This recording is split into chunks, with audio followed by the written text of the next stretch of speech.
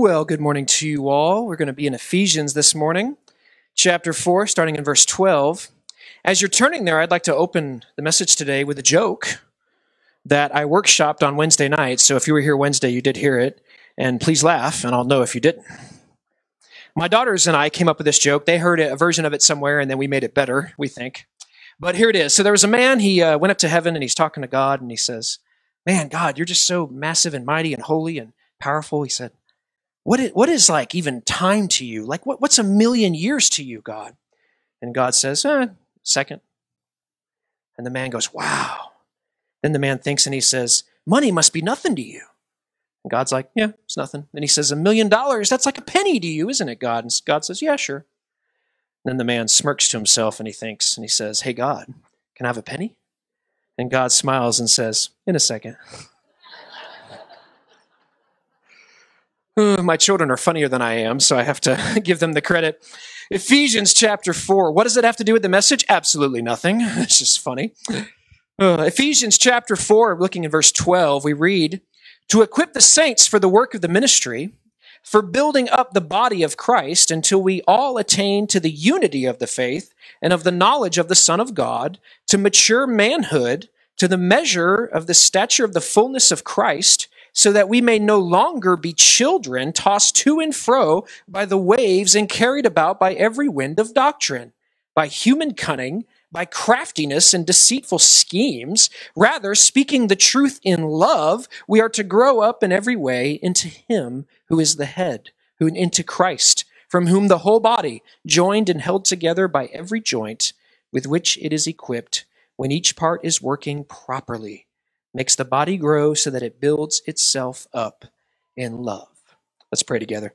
Dear Lord Jesus, as we seek to gain unity today through your word, as we seek to grow in love, Lord, make it about yourself. Lord, the scripture declares you are the head. You are the one who is in charge. You are the one who does, in fact, know something, Lord. And we simply need to learn and listen. We need to listen and learn. We need to sit down spiritually once in a while and actually let you be the good shepherd we know you are. Lord, you don't need advice. You don't need my thoughts on how you ought to do things. Lord, you do things in a perfect way, for you are divine. Lord, there is no improving upon you. So instead of coming up with a new idea, Lord, or a new program or a new ministry, I maybe should just instead do what you said to do from the start. Make it about you and less about us. Lord, that's how we grow in unity. It's not about all getting on the same theological page. We're sinful human beings. We'll never do that. Lord, unity is actually you being the one who is in charge. When you are in charge and your people follow what you say, then there'll be unity. Then there'll be peace. Then there will be growth spiritually. So Lord, help us to get this today. Help us to learn it and glorify you as we do. In your name we pray. Amen. Amen. Looking at verse 12, the purpose of the gifted men is to prepare God's people for works of service. More literally, this purpose is for the perfecting or equipping of the saints. Mending or preparing nets is the imagery in the Greek here. Jesus called us fishers of men, and the nets get torn and damaged in that work. They have to be fixed and mended. So there's a whole aspect here of church ministry where it's not just the great Apostle Peter who throws the net over the other side and hauls in a full load. He's not the only one doing the work of the kingdom. There are people not in the boat, they're on the shore, they don't have the famous part of the job, but they're mending the nets without which Peter won't catch anything. Spiritually, it's the same way. I get the glory, in a sense, by being on stage and having the microphone. But you are ones mending nets, and we need you to, because if I cast out a net that's torn, I'm not going to catch anyone.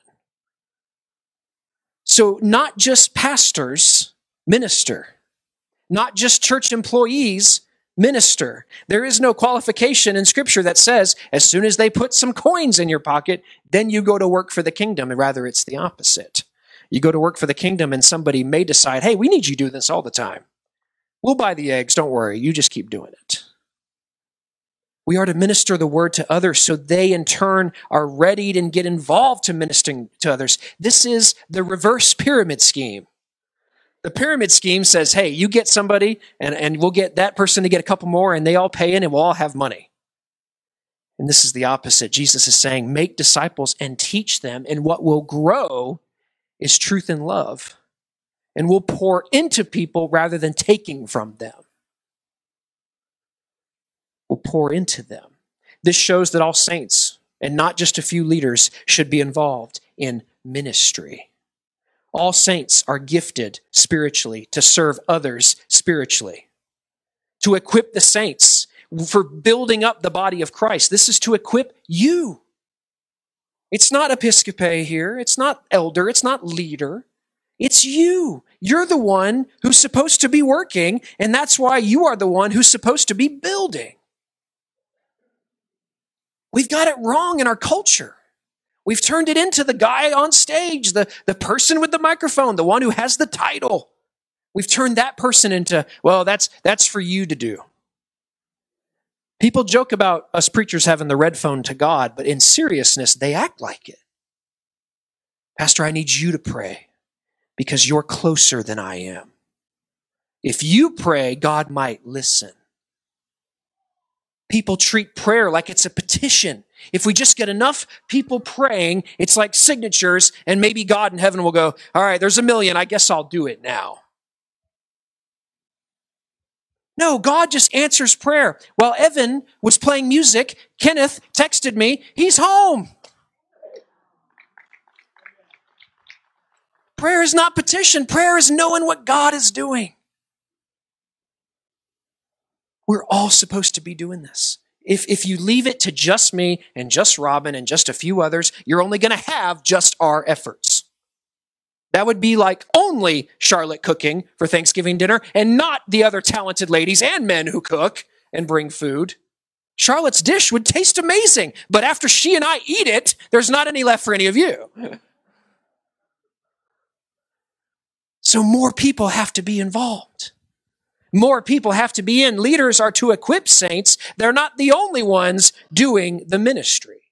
As the body of Christ is built, all the saints minister of the gospel of Christ. Let me tell you another cultural problem we have in America. The idea that ministry is only a very specific thing. It's me on stage preaching. You moms, especially young moms, you are involved in so much more ministry than I am. Because I'm not going to see y'all tonight at 9 p.m.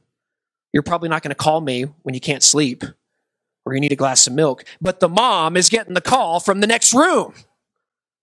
She's ministering. That's ministry. That's raising godly children, making the next generation of the church. You fathers out there that feel like I go to work so much, I feel like I can't even be at the church sometimes. You're doing more ministry than I am sometimes. Because your coworkers see you living for Christ.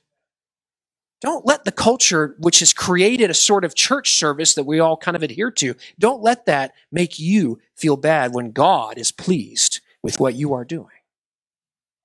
Does that make sense to y'all? Don't let the culture say, yep, it's the man in the suit on stage. He's doing ministry. No. If your heart is seeking to do right by God, you are doing ministry. Look in your life. Look and see the ways you are doing it. You might find out like, geez, no wonder I can't even be at the church building sometimes. I'm doing all this stuff. And we can't do church without you. Look at verse 13. Until we all attain to the unity of faith. Christians for thousands of years have wanted unity. So much so that they will put people in prison. They'll execute people to reach it, to get it, to obtain it. Because unity has the semblance of peace. When everybody agrees with me, that really means no one's disagreeing with me, and I can feel good about it all the time. But that's not what unity means. We don't sacrifice truth at the altar of unity. We don't say that, okay, we'll just agree to disagree and do all that. No, not with the gospel. We do not agree to disagree.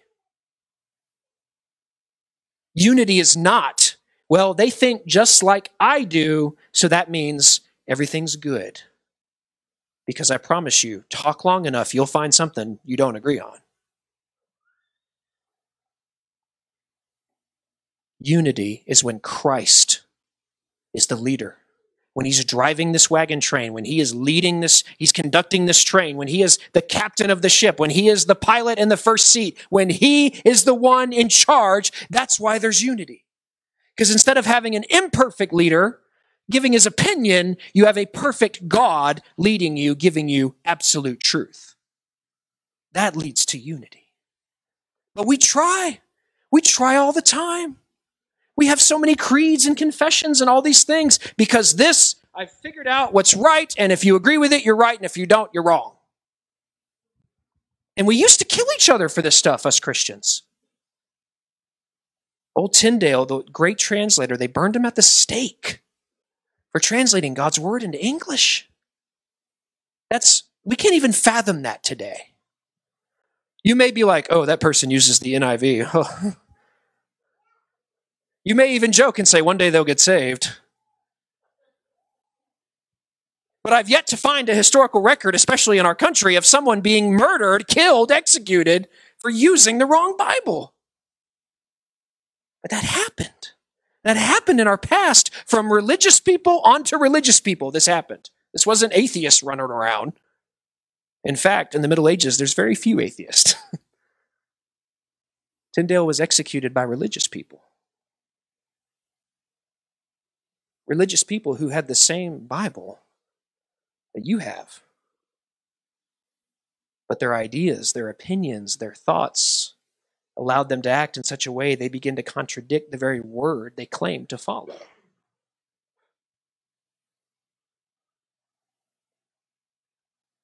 Unity is not meant to be sacrificed for truth. I know it feels like that sometimes. Just keep your mouth shut. Don't say anything. Don't stir the pot. Don't make waves. Don't say the truth about something because somebody will get upset. Which we pastors walk that tightrope all the time. I better look at the ground so he doesn't know he's looking right at me. Oh no. We walk that tightrope of razor's edge all the time because the truth is I ought to just tell you that what you're doing is not only sinful, it's stupid. But I can't because this is Southern comfort. I guess I'll just drink some more sweet tea and not say anything. When I ought to just say what Jesus said. Well, no, the truth is, God's not persecuting you. You're just a dummy who makes bad decisions. The Bible's clear about this topic. I like what Jerome Brown says, play stupid games, win stupid prizes. And God warns us about this. He says, hey, you walk in the company of fools, what's going to happen to you? Psalm 1. Yeah, we just go, it'll be all right. But we pastors have to walk this edge all the time because people want you to agree with them, especially when they have the brand new theological thing they've never seen before. Okay?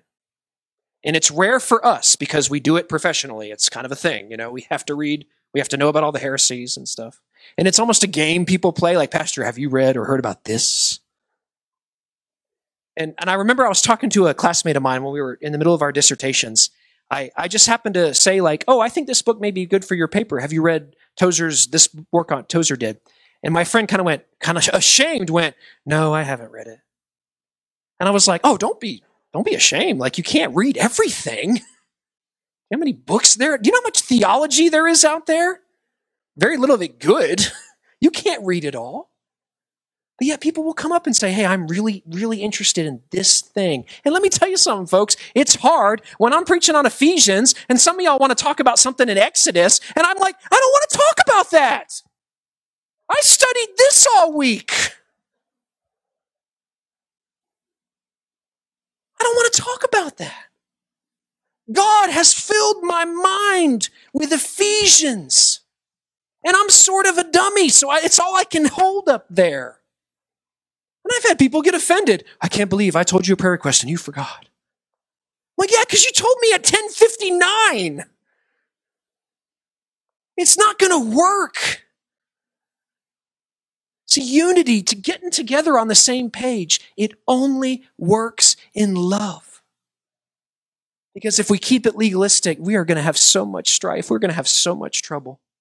And think about the trouble we have over that now. From everything from having the right dress on at church to having the right carpet in church.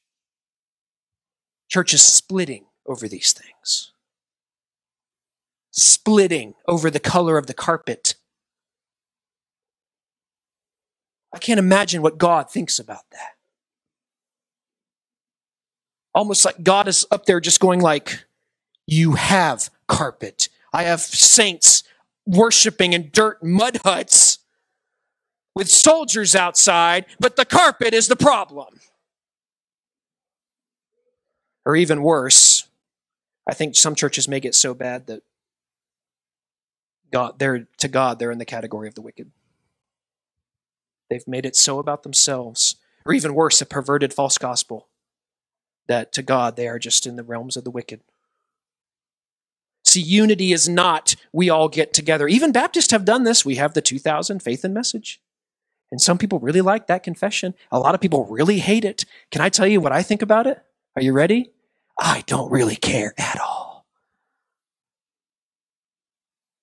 I like Al Mohler. I think he's awesome.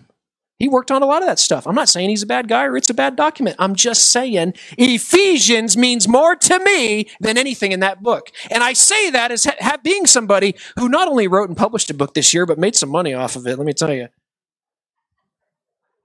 $17.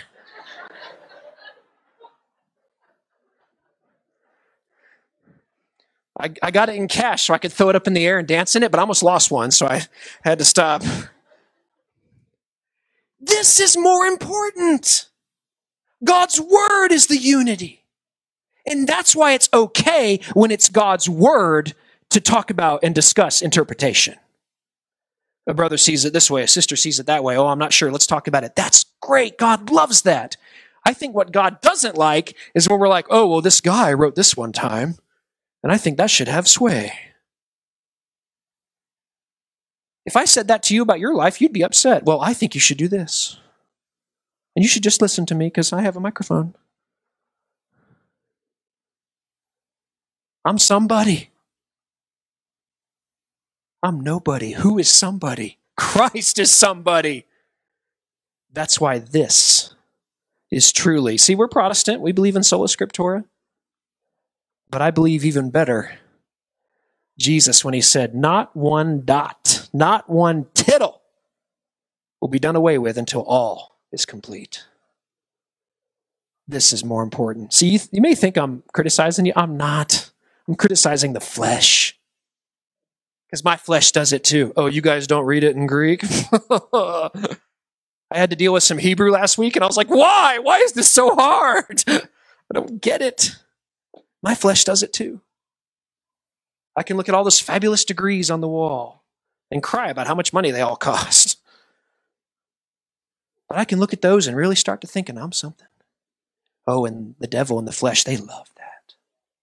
They love it when a human being starts to think of themselves as something. That's when the devil can really go to work. I dare say evil flesh is almost more destructive than a demon-possessed person in the New Testament. Remember the guy who was cutting himself on the rocks? He was out in the wilderness, leaving everybody alone, doing his own thing. Our flesh will have us splitting churches in half. Our flesh is truly the enemy. And our flesh will lie, whisper little lies to us about unity. Your brother over there, he doesn't agree with you. That sister over there, she slighted you 25 years ago, remember?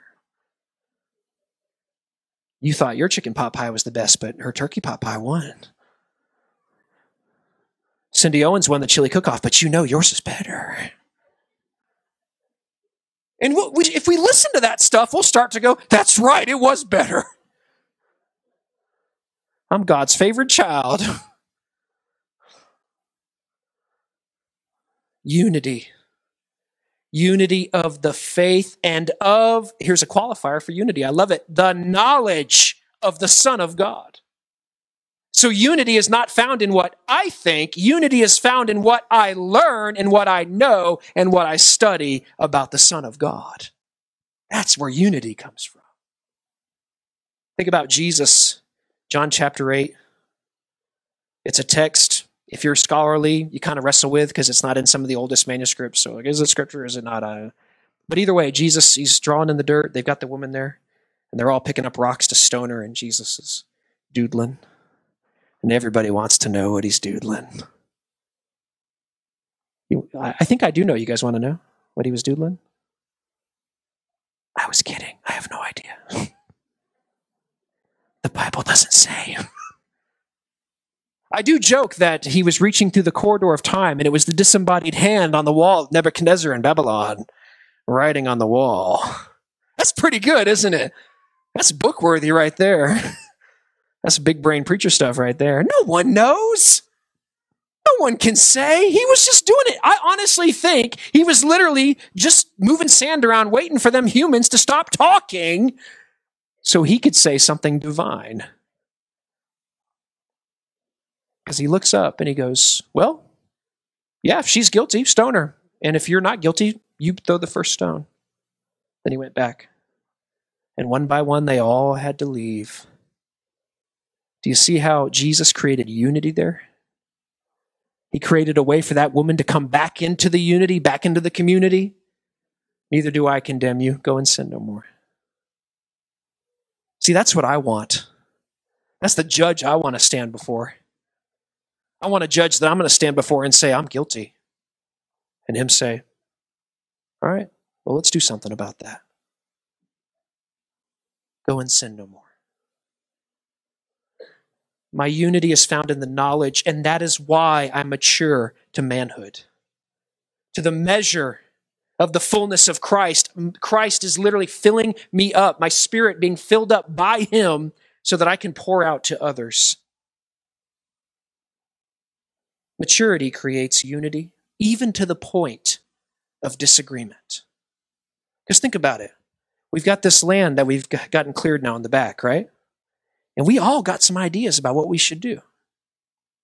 And this is not a dictatorship. I'm not up here to decide, well, we're going to put in an amusement park. It's not up for just one person to decide. So as we have the discussions about what to do with all that land back there, and more importantly, how to get to it, amen,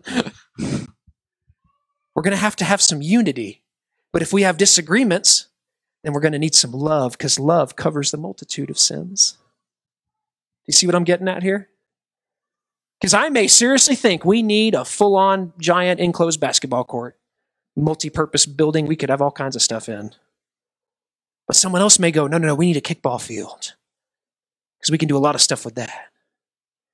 And those are both great ideas. And love will get us to the right answer. Instead of saying, I don't like your idea, how about we start saying, I love your idea. Let's keep talking about it. Let's keep working it. Let's keep narrowing it down until we get to where God wants us to be. And God has a funny way of doing that thing because he'll start removing the money. He doesn't want you to spend it. He'll start putting it in other places. Charles Spurgeon said this about unity. I love this. Satan hates Christian fellowship. It is his policy to keep Christians apart. Anything which divides saints from one another is what he delights in. Since union is strength, he does his best to promote separation. And that's what he promoted in the garden. Did God really say? Are you really connected to your Creator? No, you're not, are you? Eat of the fruit and become like him. Satan creates distraction, confusion, and that breaks unity. Go to Isaiah 53. Isaiah 53, verse 11.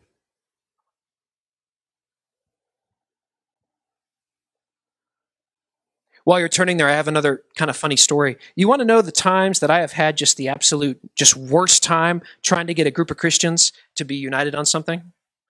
It's when I was a youth pastor, and on summer camp, we got to stop for lunch somewhere.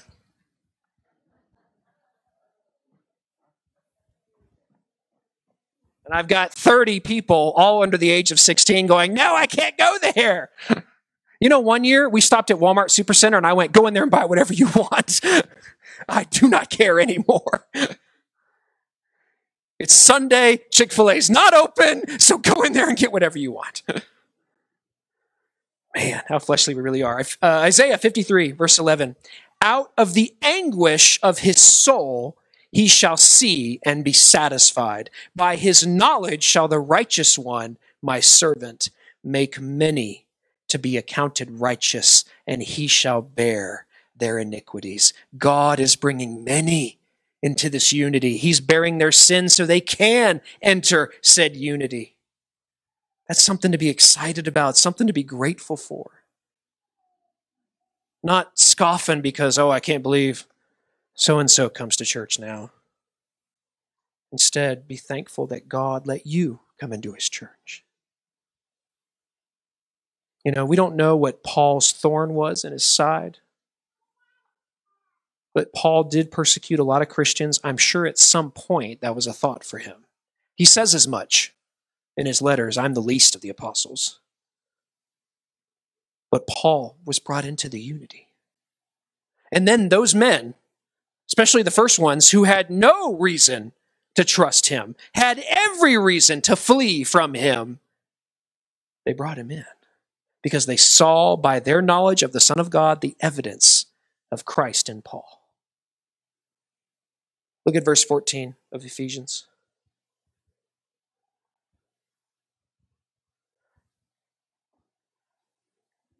Verse 14, so that we may no longer be children tossed to and fro by the waves and carried about by every wind of doctrine, human cunning, craftiness, and deceitful schemes. Yes, the world is being deceitful. Yes, they are lying. Yes, people can badly interpret God's word. But that doesn't mean we stay in that spiritual nursery I talked about last week. We're meant to come out. We're meant to be mature. We're meant to be adults. And because children get tossed to and fro by the waves spiritually. Freaked out at every little thing. So worried about some physical thing going wrong. Guys, it's time for us to be mature in this way. When the storm comes, we don't run. When the storm winds blow, our house is built on rock, not sand. When evil comes, when Satan's army moves, when hellfire wants to consume those around us, we do not retreat. We do not cower. We do not fall back. We have a victorious Savior who has already conquered said evil. What do we have to fear? I say to you, fear your flesh, which would lie to you and keep you at home. With all the righteous reasons, self-righteous reasons why you don't have to go out. Because the world is in a hurricane of doctrine. Every wind brings a new thought, a new heresy. It started immediately. The first battle the church fought in the first century was whether or not Jesus was Lord. They didn't start off about carpets. They didn't start off about buildings. They started up about the central thing of Christianity. Immediately, the enemy came to disrupt that unity. Paul is expressing an ultimate purpose here. Negatively, believers should not be like immature infants. Remember in his letters when Paul said, I had to cut the meat for you? And then some of you, I wanted you to be on meat, but you're still on milk. It's difficult to read scripture and go, oh, that's me. I'm the one still on milk. We don't like to think of ourselves that way, but sometimes it's true. False teachers come in, they cause this kind of confusion, and false teaching comes into our minds now everywhere. We have the internet and phones beaming it right into our eyeballs. In contrast, Paul is stating positively that by speaking the truth in love, verse 15, speaking the truth in love, we are to grow up in every way into him who is the head, Christ. Truth in love is this: you are in fact a wicked, evil, heinous sinner who deserves to burn in God's damnation. That's the truth. And then we add in love. But there is a Savior sent by God for such as you. Here's how you can repent and believe in him. And not to avoid hell. Heaven is not just the, hell insurance we want to have. To be reunited with your Creator and fulfill your created purpose of worship. We are called to grow out of these stages of Christianity where we're swayed by every doctrine that comes along. Human cunning will seek to pervert the gospel at every opportunity, and often does. Our young people are the most at risk for this simply because of their stage of life. They're learning new things every day at school. What's one more new thing? But that new thing could be an evil that destroys them. The truth in love shines through the darkness, and it reveals the message of Christ. Go to 1 Peter 1:22.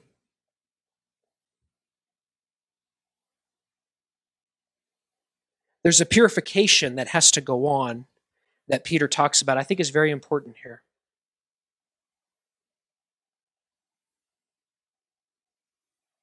1 Peter 1:22, having purified your souls by your obedience to the truth,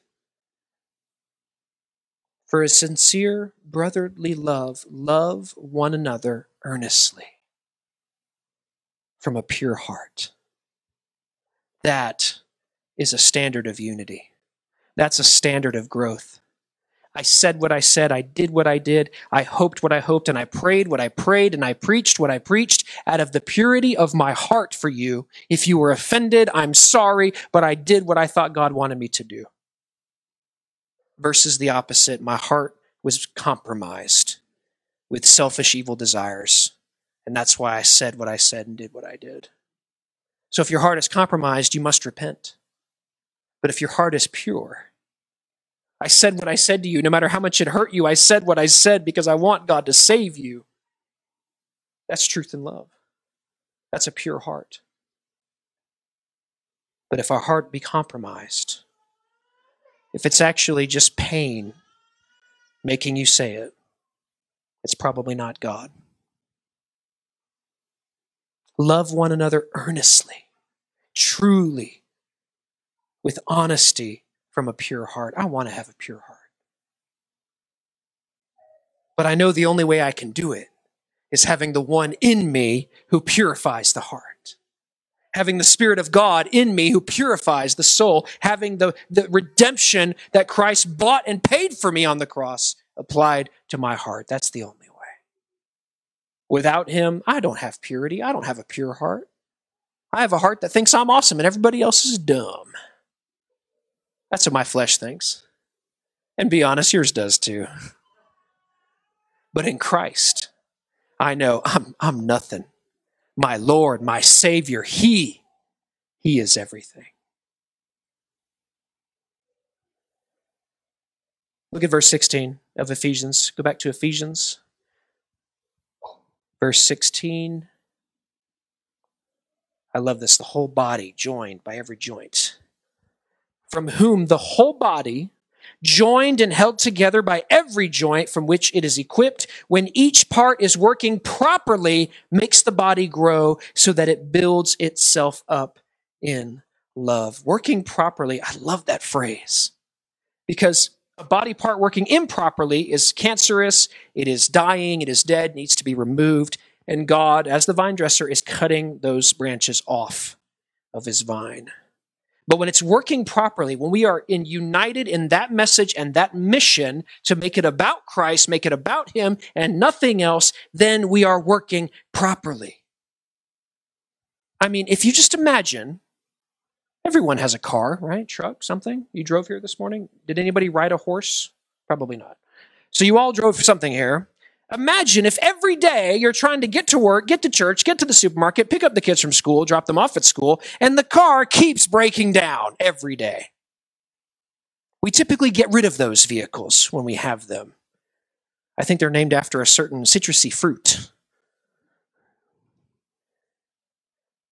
Now imagine that that's God dealing with you. He has things he wants done, and yet you, his vessel, keeps breaking down.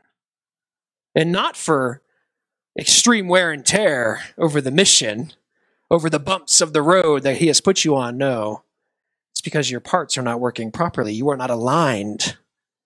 You are not set. I remember my dad gave me a truck when I was 18, and I loved that truck. Had it for a long time. But one day, it just suddenly died. It was something terribly wrong with it. So we spent a lot of money, a lot of time. We even had it over at Wayne Bizard's garage one day up on the thing. We changed everything in that truck, the fuel pumps, and it's all this stuff. And come to find out, finally, when I admitted defeat, I said, all right, let's take it to the mechanic. We took it to the mechanic, and the electronic brain of the truck had died. Now, the rest of the parts we changed, they probably needed changed anyway. But the brain had died. The thing telling the rest of the parts what to do had failed completely. I wonder how many are this way in the church. They've got all the outward parts all trying to make it happen, but yet the head, the leadership, the brain, the heart, the soul, the spirit is dead. See, I think that's the biggest problem. This is probably the most controversial, honestly, the most offensive thing I could say to all of you, or at least some of you. That the real issue is not what I said or did, or what you said or did. The real issue is that you are simply not a Christian. I have found that to be true in every group. That for whatever reason, you are simply not. And I encourage you because that is a fine place to be if you are honest. If you are honest, if you're being real with God, that is a fine place to be. Because from there, we can start to do real gospel work. From there, we can really go on to some real repentance and belief. But the one who shuts their ears, like the psalmist says, and will not hear the counsel is the one in danger. Because they go through their life and then they die, just assuming that my works have made me righteous in God's eyes. When I tell you that is not so. You must have Christ. Your works mean nothing. Nothing without him. Each part working properly. What is working properly? It's the Holy Spirit who's working it. That's when it's working properly. Now, it's also a balance. It's an easy thing as soon as an issue crops up to say, oh, I guess you're just not saved then. I'm not saying that. We all have our struggles, me more than anybody. But the truth is, if you're never working properly, you got to look at some point and ask why. You got to ask why. I love this about love. Hate tears down and destroys, but love rather builds up. We will not build the kingdom of God by hating others. You may say to me, God hates sin and I do too. And I say to you, good. But God went further than that. I'm telling you, it's not enough to say I hate sin. That's great. But God went further than that. I think if you say I hate sin, then you should do what God did about sin when he declared that he hated it. He sent his son to be the gospel. I think if you hate sin, you should be preaching the gospel more than anybody. Too long, we Christians have only condemned without giving the condemned the other half. We'll say to the world, you're evil and wicked and sinful. Jesus did too. Called the Pharisees a brood of vipers. But yet, he went on. Remember the woman? He went on to say, go and sin no more. Peter denied him 3 times after he told him he was going to. But he goes on to say, Peter, upon this rock I will build my church. If you say you hate sin because God hates sin, amen. Then do what God does about sin. Preach the gospel of Jesus Christ, the one who takes the sin away. And I've seen that really work, folks. I have seen that power really work. When we preach Christ, change happens. People are redeemed. People are saved. People are revealed. The ones socially and culturally in church who are kind of on the outer rim, but the truth is their heart is right with God. They get revealed. I love that story. I love that stuff. Go to 1 Thessalonians. I'm probably going to finish up here. It's afternoon. I'm starting to get hungry.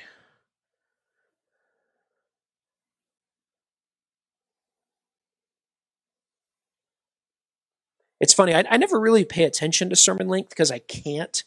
It messes me up to try to do that, you know? That's why I don't get upset if it's short. I don't get upset if it's long. But I think generally, there's you gotta sort of keep an eye. I do that because I love you. First Thessalonians chapter 3, verse 11. It says, "Now may our God and Father himself and our Lord Jesus direct our way to you."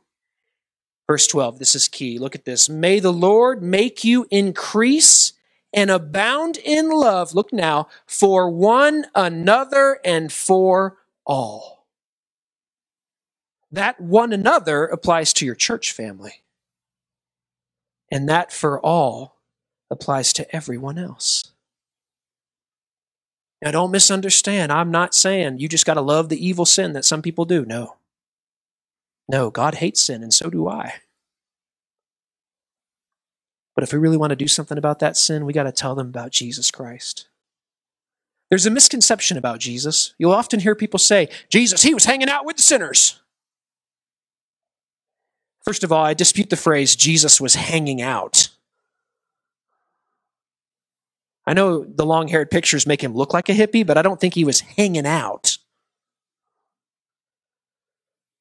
Zacchaeus, I come to dine at your house tonight. He wasn't just hanging out.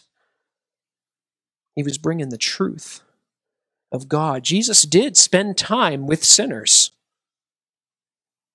You and I are right now. He did spend a lot of time in the company of sinners, but spent in the company of Jesus brought change because of his message. That's why evil company will corrupt your good habits, but good company, you know what's good company? The gospel. So it's a balance for the Christian. Because I've heard many a teenage girl or even young lady tell me, well, I just believe I can change him. No, you can't, sweetheart. Don't try. You can be his buddy, and you can get saved, and then y'all can go on a date. Love for one another and for all, but this is the balance. There is nobody that we don't have to love. And I've heard some well-meaning Christians figure out certain groups they don't have to love. But this verse, I'm telling you, it teaches there's nobody on this planet you don't have to love. I love this quote from John Calvin. John Calvin, one of the most hard theologians there ever was. This guy had people killed, okay? I'm sorry, it's just historically fact, he did. He was a man, he's not perfect. But look what he says here. Whatever a person may be like, we must still love them because we love God. I love that quote. Now go back to Ephesians. We just read a man's opinion. Pretty good. But as I said at the beginning, not as good. Amen. Go back to, I'm sorry, did I say Ephesians? I meant Thessalonians. Go back to Thessalonians. Verse 12.